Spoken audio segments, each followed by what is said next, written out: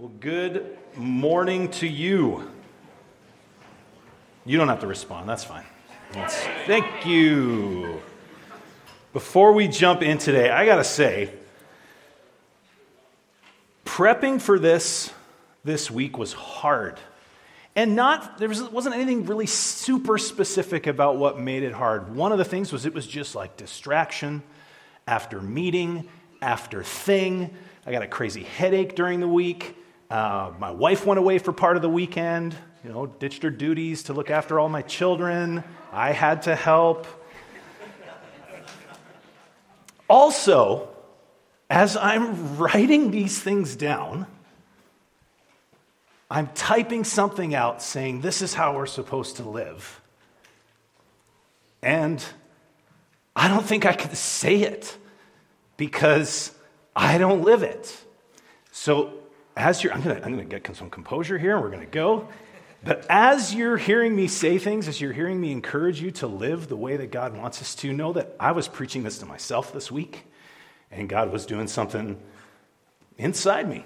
And it was awesome. It was hard, but it was awesome because the good news that we've just sung now, the cool thing, what Pat was just reminding us of, is the fact that my shortcomings, they've been taken care of. And so let's read this morning. In light of that, we are continuing our series between fulfillment, or promise and fulfillment. We're in Genesis chapter 16 this week, and it's a long passage. So I'm actually going to let you sit this time. We might change it for the next gathering. We'll see how they're doing. But Genesis chapter 16, if you got a Bible, just turn there. You can follow along. Now Sarai, Abram's wife, had borne him no children. She had a female Egyptian servant whose name was Hagar, and Sarai said to Abram, "Behold now, the Lord has prevented me from bearing children. Go in to my servant, it may be that I shall obtain children by her." And Abram listened to the voice of Sarai. So after Abram had lived 10 years in the land of Canaan, Sarai, Abram's wife, took Hagar the Egyptian, her servant, and gave her to Abram, her husband, as a wife. And he went into Hagar, and she conceived. And when he saw that she had conceived, she looked with contempt on her mistress. And Sarai said to Abram, "May the wrong done to me be on you. I gave my servant to your embrace, and when she saw that she had conceived, she looked on me with contempt. May the Lord judge between you and me." But Abram said to Sarai, "Behold, your servant is in your power. Do to her as you please." And Sarai dealt harshly with her, and she fled from her. The angel of the Lord found her, Hagar, by a spring of water in the wilderness, the spring on the way to Shur. And he said, "Hagar, servant of Sarai, where have you come from and where are you going?" She said, "I am fleeing from my mistress Sarai." The angel of the Lord said to her, "Return to your mistress and submit to her." The angel of the Lord also said to her, "I will surely multiply your offspring so that they cannot be numbered for multitude." And the angel of the Lord said to her, "Behold, you are pregnant and shall bear a son. You shall call his name Ishmael, because the Lord has listened to your affliction. He shall be a wild donkey of a man, his hand against everyone, and everyone's hand against him, and he shall dwell over against all his kinsmen." So she called the name of the Lord who spoke to her, "You are a God of seeing." For she said, "Truly I have seen him who looks after me." Therefore the well was called Beer Lahai Roi. It lies between Kadesh and Bered. And Hagar bore Abram a son, and Abram called the name of his son, whom Hagar bore, Ishmael. Abram was 86 years old when Hagar bore Ishmael to Abram. This is the word of the Lord. Thanks be to God indeed. Most of us at one time or another have found ourselves, like Abram and Sarai, in the mucky, confusing, and often discouraging stretch between promise and fulfillment, like our series title. We're stuck in that spot that Dale Ralph Davis calls when God has the slows. When he's promised you something, but that something is taking longer than you initially expected. Or maybe he hasn't exactly promised you something, right? Something specific.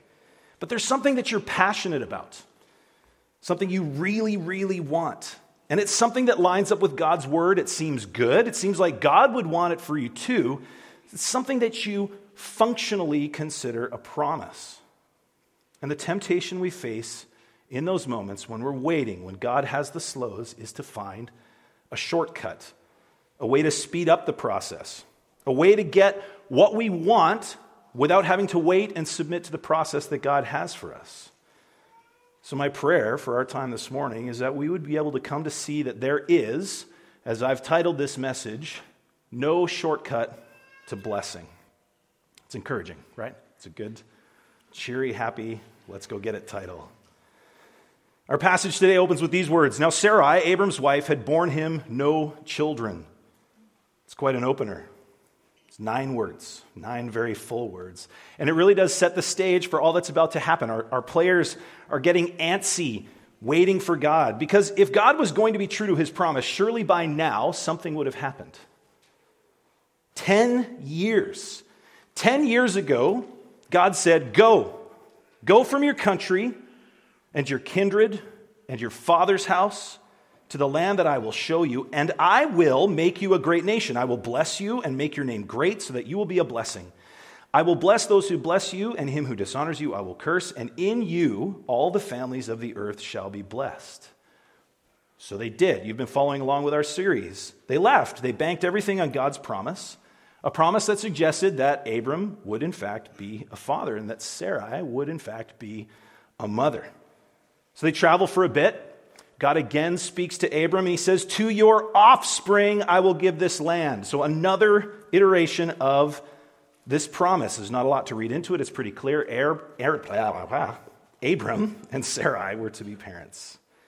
They continue on, right? A famine detours them into Egypt, where Abram apparently forgets how becoming a parent works, and he gives his wife to another man to be his wife.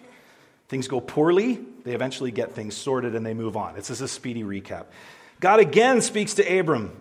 While Abram's looking over the land, God says to him, all the land that you see, I will give to you and your offspring forever. I will make your offspring as the dust of the earth, so that if one can count the dust of the earth, your offspring also can be counted. Offspring. Children. Abram and Sarai would be parents. This is a promise. They keep going. There's a bit where Abram has to go rescue his nephew Lot. Abram receives a blessing from Melchizedek, the priest of God Most High. And then Abram meets God again. But this time, like Sarai in our passage today, he's got a bit of a gripe with God, a bit of a grievance. They had set out years ago. He says to God, you told me I was going to be a father. And as it stands right now, I have to make one of my servants my heir. And God says this, no, your very own son will be your heir. Look toward heaven and number the stars. If you're able to number them, so shall your offspring be. You will be a father, I promise. And last week, Eric walked us through God's reiteration of this promise to Abram. He instituted a covenant, something that actually bound God to his word, which we know he was already bound to anyway, because he's always true to his word. This was for Abram's benefit. But at this point, those offspring, they just weren't there. And it didn't seem like they were coming. And it wasn't just Abram who had been frustrated. In our passage today, Sarai is getting antsy. She's got a lot riding on this promise also. Abram could have a child without Sarai, right? And we know that's where this is headed. But in a culture where for women, childlessness was tantamount to worthlessness, without God coming through on his promise, Sarah was destined to live the rest of her days in shame. So she comes up with a plan on her own that seems like it just might give her what she needs and, in a way, help fulfill the promise that God made to Abram. Which brings me to the first thing that I think we see here in our sermon that I have called No Shortcut to Blessing, and that's that there are shortcuts to blessing. Let's look at verses 1 and 2. Now Sarai, Abram's wife, had borne him no children. She had a female Egyptian servant whose name was Hagar. And Sarai said to Abram, behold, now the Lord has prevented me from bearing children. Go into my servant, you gotta love those biblical euphemisms, that it may be that I shall obtain children by her. And Abram listened to the voice of Sarai. No one wants to wait for anything, right? We want what we want, and we want it now. We're so impatient. We didn't all used to be. I mean, most of us are pretty impatient and have been most of our lives, but I can remember a time, and if you're old like me, you can remember a time as well, that unless a person was standing next to you, or at their home in a room that had a telephone, you had no way of knowing if this person was dead or alive, right? It's like Schrodinger's cat, right? They're both dead and alive at the same time until they are in your presence or somewhere where you could reach them by phone. We had patience then. We had to. We were worried everybody was dead all the time, but not anymore. All that patience is gone. Like, look at me. You don't look too closely at me. I know that diet and exercise are the key to long-term sustainable physical health. Obviously, barring disease and genetic disorders. I know this is the case, but I love chips. I do. I also love not exercise. I also, though, want to fit into smaller pants and look good when I'm at the beach. Guess what? There's shortcuts for that, right? Surgery, fad diets, medication, parasites. They can get that job done for you very quickly, but it's short term. They're there, short term. Now listen, I am not disparaging assistance for healthy living. Don't hear me saying that. I'm just saying, actually, maybe it should be somebody else who's actually doing these things should actually say this so that you could believe them. That long-term healthy life comes through hard work, through diet and exercise, but it's hard and it takes a long time. So we take shortcuts to get what we want everywhere in life. If you want to be more financially stable, don't change your spending habits. Tithe less or not at all. Tired of waiting for your spouse to meet your needs? Find somebody else who can meet them for you. Get creative with your accounting at work. Call in sick because you stayed up late watching Game of Thrones and don't want to go to work. You can take shortcuts to get what you want. And often the desire that we have, the thing we're trying to accomplish, isn't a bad thing. You know, financial stability, love, health, vacations, they're not evil desires.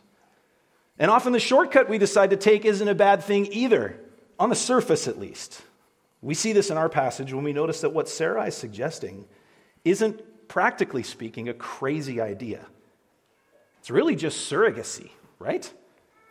In this day, this was common and legal. Ancient writings dating back to the 15th century BC, found in the ancient Mesopotamian city of Nuzi, you can tell me later. They explain the legal process for obtaining children if your wife was unable to conceive. And the process was exactly what Sarai suggested to Abram. So it's understandable. Socially acceptable, common, legal. On the surface, it looks to be helping to achieve the end that God has promised. Some of you in this room might actually be able to legitimately empathize with Sarai's plight. But just because we can sympathize or empathize with someone's reasons for shortcutting God's plan, it doesn't take away from the fact that it's outside of God's plan. It's sin. The truth is that part of God's plan also is the time that it takes to get there. One of the things that we learn from reading God's word and just in our own life experiences is that we don't grow in the shortcut. We don't learn in the shortcut. We don't change in the shortcut, but there are shortcuts. But they're deleterious. Do you like that word? Before you think I'm better than you for using that word. Full disclosure, I've never used it before. I did not know what it meant until Friday.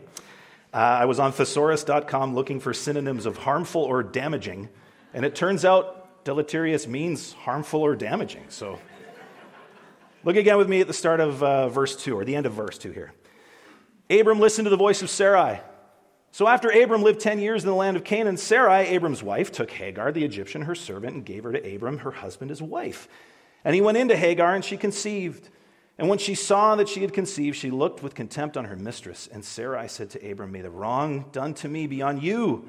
I gave my servant to your embrace, and when she saw that she had conceived, she looked on me with contempt. May the Lord judge between you and me." But Abram said to Sarai, "Behold, your servant is in your power. Do to her as you please." So Sarai dealt harshly with her, and she fled from her. Now, there are a lot of deleterious things that happen as a result of it. I will only use that word a few more times so you think I'm smarter than I am. Verse 2, Abram listened to the voice of Sarai. Abram listens to his wife. Strike one, right? Guys, everybody knows this, right? No. Some of the guys in here are like, okay, do not listen to wife. That's not what we're saying here. But in this case, it happens to be a problem.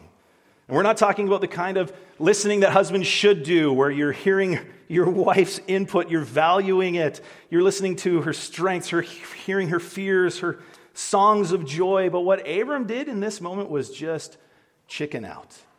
Lazy, passive, selfish. And if he hadn't listened to the voice of Sarai, things would have gone differently. You might remember that Adam was cursed in Genesis 3 because he listened to the voice of his wife. God tells him, and I'm paraphrasing this, because you didn't do what I asked you to, because you used your wife as an excuse to sin, to shortcut my plan, life is going to be difficult for you. We see the same coming for Abram because of his cowardice. His relationships are nearly destroyed. He's going to father two people groups who are going to war with each other for the rest of history. Damaging, harmful. There's more bad things. Verse 3, Sarai, Abram's wife, took Hagar, the Egyptian, her servant, and gave her to Abram, her husband, as a wife.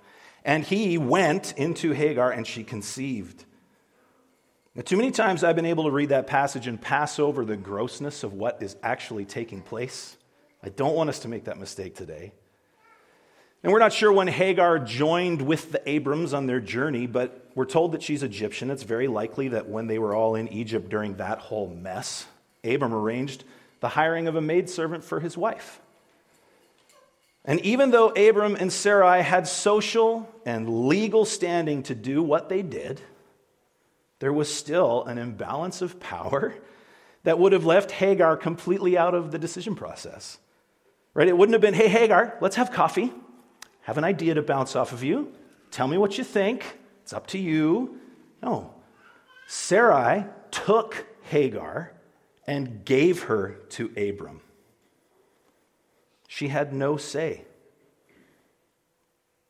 The good news here is that God sees the injustice. He doesn't stand for it. This kind of behavior is not okay with him. Not then, not now. And as we've read, he's on his way to meet Hagar in a pretty special way. But that's still to come. We're not done with all the bad stuff that's happened yet. Speaking of which, what about the fact that Abram has two wives now? It can be confusing sometimes reading the Old Testament accounts of all these polygamous heroes of the faith. Because it's not directly and clearly and explicitly discouraged in those pages. It can seem like the Bible condones polygamy. But if you work your way through those instances, you'll find that there aren't examples of it ever really working out for anyone. Pick almost any example of a man with multiple wives in the Bible, and you'll find discord, jealousy, rape, murder, war.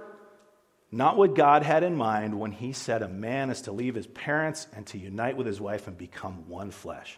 One man, one woman, God's plan from the start. And if these stories teach us anything, and there's way more to it than this, but it's that going outside God's plan only leads to more trouble. Like the more trouble that we find in verse 4. When she, Hagar, saw that she had conceived, she looked with contempt on her mistress. Hagar is now in the family way. And she's now able to give something to the man on a mission from God that Sarai is incapable of doing for now. Proverbs 30, 21 to 23. I love this. Under 3 things the earth trembles. Under 4 it cannot bear up. A slave when he becomes king, and a fool when he is filled with food, and an unloved woman when she gets a husband, and a maidservant when she displaces her mistress. It's biblical. It's intolerable. It's bad enough that she was just a pregnant woman, to be honest. Because, especially with your first kid, I don't want to try to step on anyone's toes here. I couldn't get close enough to you to step on your toes anyway, though. But when you are pregnant with your first child, you think that you're the first person to ever do this? You're smug. No, I got to stop. I won't be totally mean. But there is this thing that happens in Hagar where she becomes intolerable to Sarai. That shortcut led to a pregnancy that poured salt into a deep and wide open wound that Hagar then poked and prodded until it was more than Sarai could bear, which then leads to conflict between her and Abram and Hagar, this happy new family. Sarai lashes out again in verse 5, "May the wrong done to me be on you. I gave you my servant to your embrace, and when she saw that she had conceived, she looked on me with contempt. May the Lord judge between you and me." Now, no one in here has probably had this exact fight with their spouse, I hope. But you've been in that kind of a situation, right? Close to it. The blame game just goes into full swing. You make a bad decision, it comes back to bite you. You start throwing blame.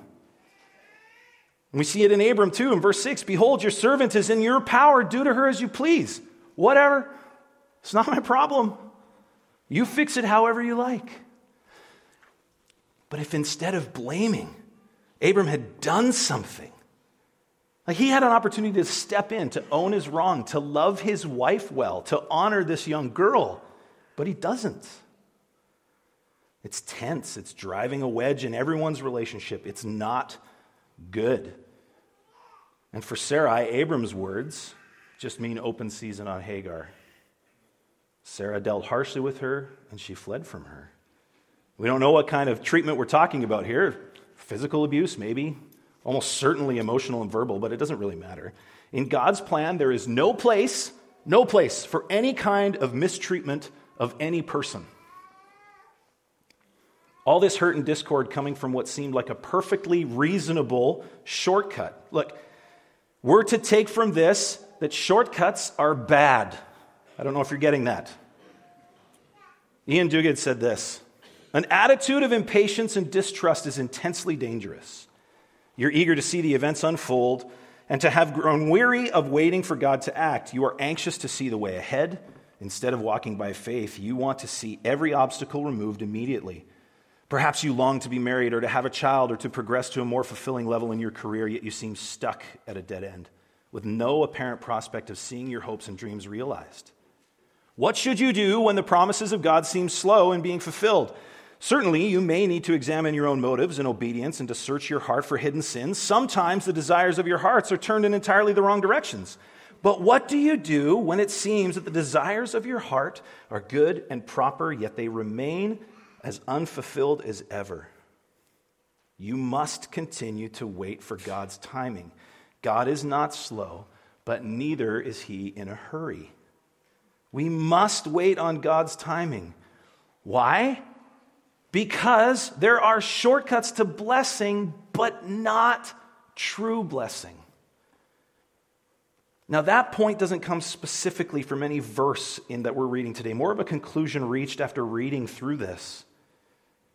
Duguid posed a great question when he asked, "What do you do when it seems like the desires of your heart are good and proper, yet they remain as unfulfilled as ever?" Because I think that's the answer that we want, right? We want that question answered. Shortcuts are bad, I get it. So what? What do I do now? Duguid closed that quote with, "You must continue to wait for God's timing. He's not slow, but he's in no rush." It's the worst answer. No one wants to hear that. But I don't think the intent of that answer is negative at all. I think it's hopeful. And it's actually course correcting. One of my favorite promises in Scripture when I was younger, and even more selfish than I am now, which is crazy that that's possible, but one of my favorites was from Psalm 37, verse 4. It says, "Delight yourself in the Lord, and he will give you the desires of your heart." I can remember reading this and thinking, wow, I desire a lot. I'm going to get a lot of stuff if I can delight myself in God. Except, as it turns out, this is a bit of a sneaky promise. A good sneaky, if sneaky can be good. Because what you see when you actually look at this passage, and John Piper does such a good job of this in his book, Desiring God, I encourage you to go read it. If you delight yourself in the Lord, if your joy, your fulfillment, your happiness, in quotes, if it all comes from him, what becomes the desire of your heart? Actual question, what is it? Him, right?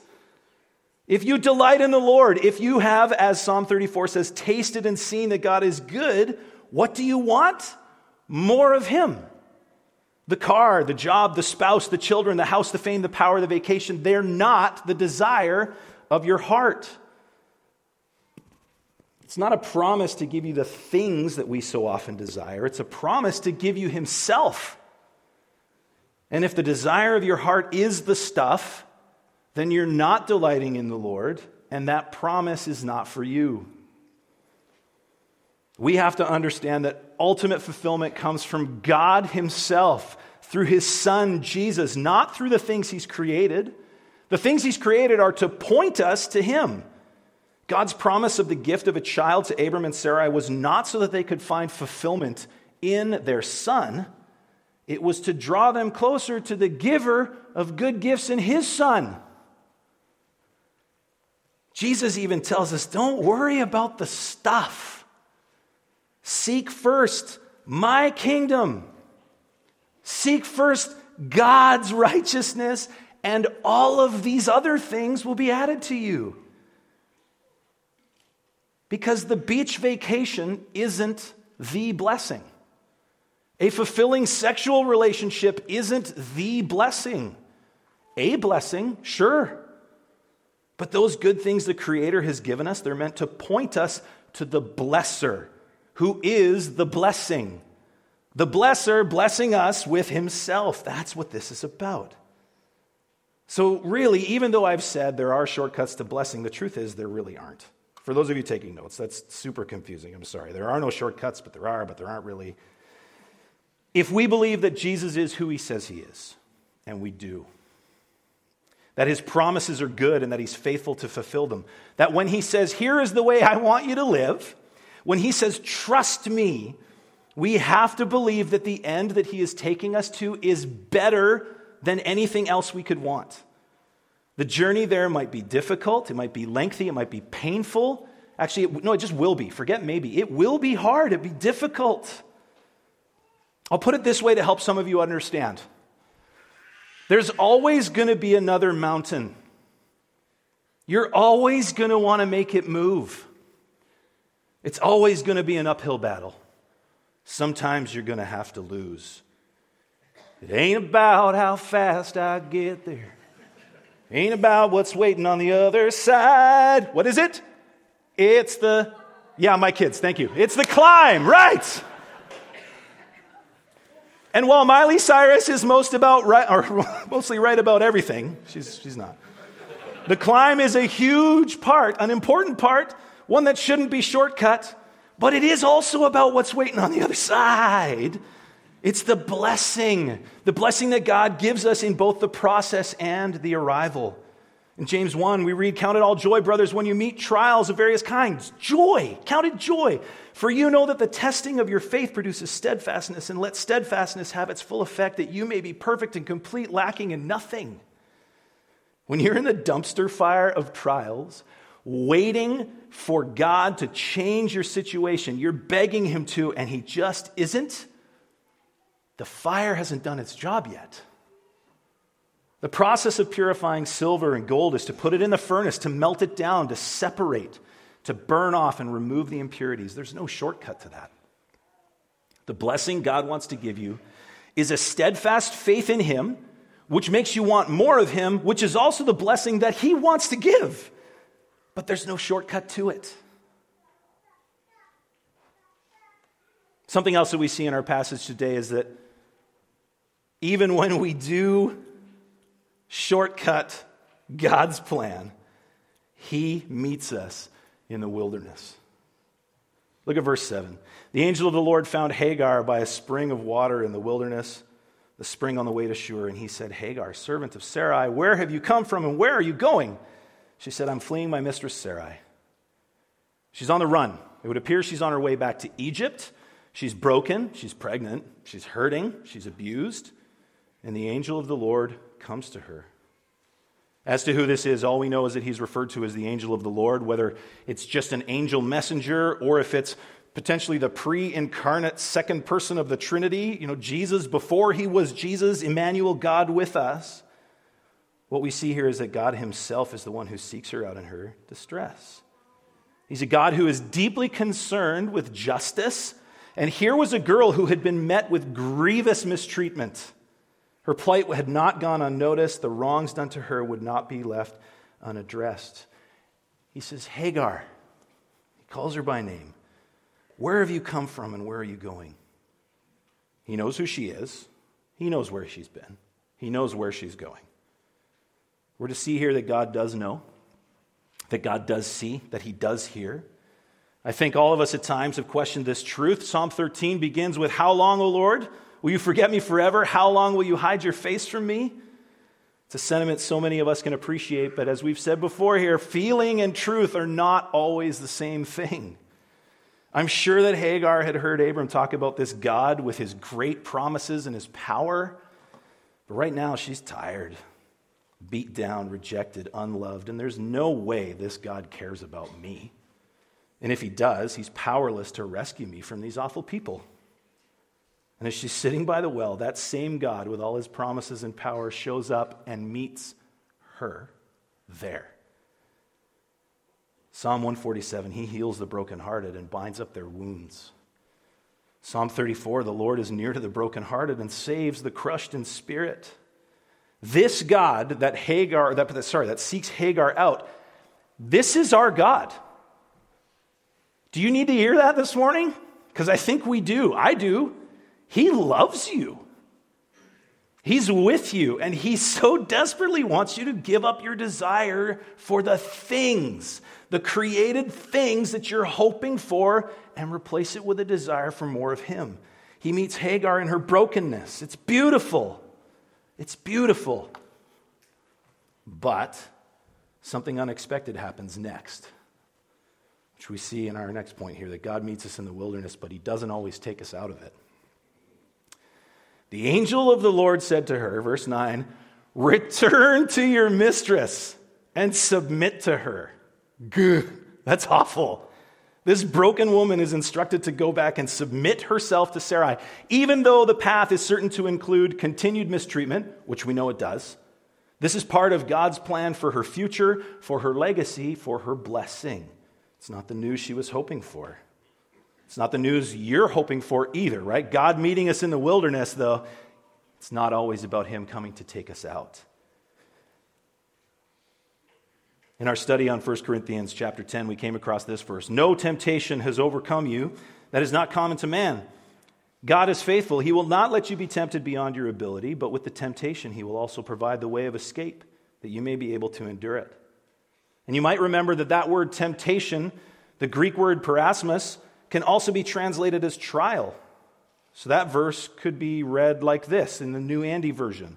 No trial has taken you that is not common to man. God is faithful. He will not let you be tried beyond your ability, but with the trial, he will also provide the way of escape that you may be able to endure it. He shows up to remind you, hey, I'm here. He knows. He sees. He hears. But rather than pulling you out of the affliction, he reminds you that he's got this. And he asks you, do you trust me? And it's our job to do that, to trust him. And it's hard to do. But as we looked at last week, it's not just blind faith. We've seen God come through time and time again. He's already proven himself. And as we see with Hagar, he doesn't just leave it at go back to the hard stuff. He doesn't just say, just trust me. He also gives her some incentive, which is a pretty cool thing. In verse 10, we read that God meets us in the wilderness and promises justice. The angel of the Lord also said to her, I will surely multiply your offspring so that they cannot be numbered for multitude. And the angel of the Lord said to her, behold, you are pregnant and shall bear a son. You shall call his name Ishmael, because the Lord has listened to your affliction. He shall be a wild donkey of a man, his hand against everyone and everyone's hand against him. And he shall dwell over against all his kingsmen.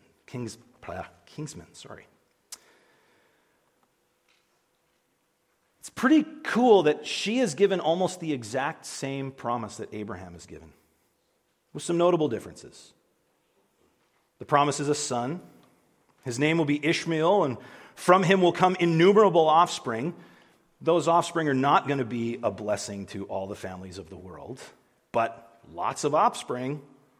She's also told that Ishmael and his people will be wild and will not be a people of peace. That Hagar's kid, I like this part, that Hagar's kid would be a major pain for Sarai's kid. And we know this to be true today. They're still going at it. That's a little bit of justice for Sarah, for Hagar. It might seem like a strange promise in our eyes, but this was still a promise. This was an offering of justice after the injustice she had received.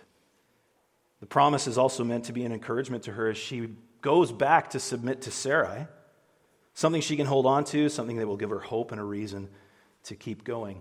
And when God meets us in the wilderness, I don't know if he's come and promised you nations of children, but he does give us something. Listen to this from Luke 18. Peter said, "See, we have left our homes and followed you." And he, Jesus, said to them, "Truly I say to you, there is no one who has left house or wife, or brothers or parents or children for the sake of the kingdom of God who will not receive many times more in this time and the age to come eternal life." What is he promising us in that moment? More parents? No. More of him. We're back to that. As we follow Jesus more closely, as we fall more in love with him, as we see that he is worth so much more than anything that we could ever want or have, the list here, house, wife, brother, parent, child, we could add all the things into that list. But anything that we might have to give up for the sake of the kingdom of God is worth it. Jesus tells a story of a man who found a treasure in a field, and what did he do? He went and he sold everything he had so he could buy that field. Why? Because in that field was a treasure worth more than everything that he had. What's the treasure that Jesus is talking about in that moment? Him. Not gold, not health, not fulfillment at work. He is the treasure. And the amazing thing about the promise given to Hagar at the well is that even though it just looked like an earthly blessing, she saw past that gift to the giver of it. And it moved her heart toward him, and her response is awesome, which brings us to our last point. Don't worry, we are coming in for a landing. God meets us in the wilderness, and we've got to remember when he does. Verse 13, she called the name of the Lord who spoke to her, "You are a God of seeing." For she said, "Truly, here I have seen him who looks after me." Therefore the well was called Beer Lahai Roi. It lies between Kadesh and Bered. And Hagar bore Abram a son, and Abram called the name of his son, whom Hagar bore, Ishmael. Abram was 86 when Hagar bore Ishmael to Abram. If you're anything like me, you tend to forget things. I can remember the dumbest things, though. I can remember entire 90s rap and pop album lyrics, like all of them. But I forget everything else. I'll remember. Sometimes I actually say it out loud. I did this last night before going to bed. I will remember this in the morning. I forgot it. God and Hagar take some steps to make sure that this moment is not forgotten. First, Hagar names the Lord. She gives a name to God. Lots of scholars believe she's the only person who got to do that. She calls him the God who sees. He met her in such a personal way. Not only did she get to see him herself, she actually was seen and known by him personally. He wasn't a far-off God, like a celebrity that we kind of know lots about, but they don't know us at all. And now, anytime that Abraham or someone back home speaks of this God who made this promise, she's going to be reminded of the one who did that, the one who met her at the well. They name the well Beer Lahai Roi, which means well of the living one who sees me. Any subsequent visit to that well for her would be a reminder of what happened. Others would also come to know who God is and his character by visiting this well. And finally, when her son arrives, Abram gives him the name Ishmael, which means God hears. It was the name Hagar was instructed to give him, but we're told that Abram actually does the naming. Now, we're not sure if she was the one who told Abram this, which would mean he listened to his wife again, or if Abram was given this name supernaturally, but either way, the name is going to serve as a reminder. Every time she whispered his name or yelled at him when he was acting up, she'd be reminded of the one who met her in the wilderness, the one who heard her cry for help. Now, how is that applicable to us today? Does it mean we name our kids something meaningful when God does something great? Maybe. I have friends who, after a horrible time in their marriage that almost ended in divorce, they had a child and they named her Grace. For that reason. They wanted to look at her and say her name and be reminded of the great gift that they'd been given and the one who gave it. That doesn't have to be naming a child. It can be a simple thing like writing a note in your Bible. I have a student Bible that I wrote a note in years ago about a time that God spoke to me so clearly it might as well have been audible. So I wrote it down. I go back to it still. Others write songs. Others get reminders tattooed on their bodies. Some people throw parties. At Crossridge, we throw a party with all of our volunteers every year called Remember and Celebrate. You know what we do? We celebrate and we remember. We eat, we play. We write things down that God has done over the last year, and then we read them aloud. We pray together, thanking Him for what He's done. We worship. It's a good time. It helps us remember. That kind of behavior is recorded throughout Scripture. Festivals, feasts, all in the name of remembering the times that God found us in the wilderness and worked in strength and grace to give us what we actually needed, which is more of Him, to make us want Him more, and He will bless us with more of Him. So here's the deal. When we're stuck in between promise and fulfillment, when we're growing impatient and we're tempted to shortcut God's plan, we need to be reminded that God does in fact see us, hear us, know us, love us, and wants to give more and more of Himself to us. And there's no shortcut to that blessing. But even when we try, because we will continue to shortcut God's plan all the time. When we do, His grace invades our life to draw us to Himself. And we need to set up reminders so that we don't forget how good God is and all that He's promised us, which is something we do each week when we celebrate communion. I'll ask the band and the servers to make their way up. We remember. In 1 Corinthians 11, Paul gives us these instructions. For I received from the Lord what I also delivered to you, that the Lord Jesus, on the night when He was betrayed, took bread, and when He had given thanks, He broke it. And He said, "This is my body, which is for you. Do this in remembrance of me." In the same way, He also took the cup after supper, saying, "This cup is the new covenant in my blood. Do this as often as you drink it in remembrance of me. For as often as you eat this bread and drink this cup, you proclaim the Lord's death until He comes." He's promised to return. And so we celebrate this to remember what He's done and remember the promise that we've been given, that He is going to return to fully take us and rescue us completely from the wilderness.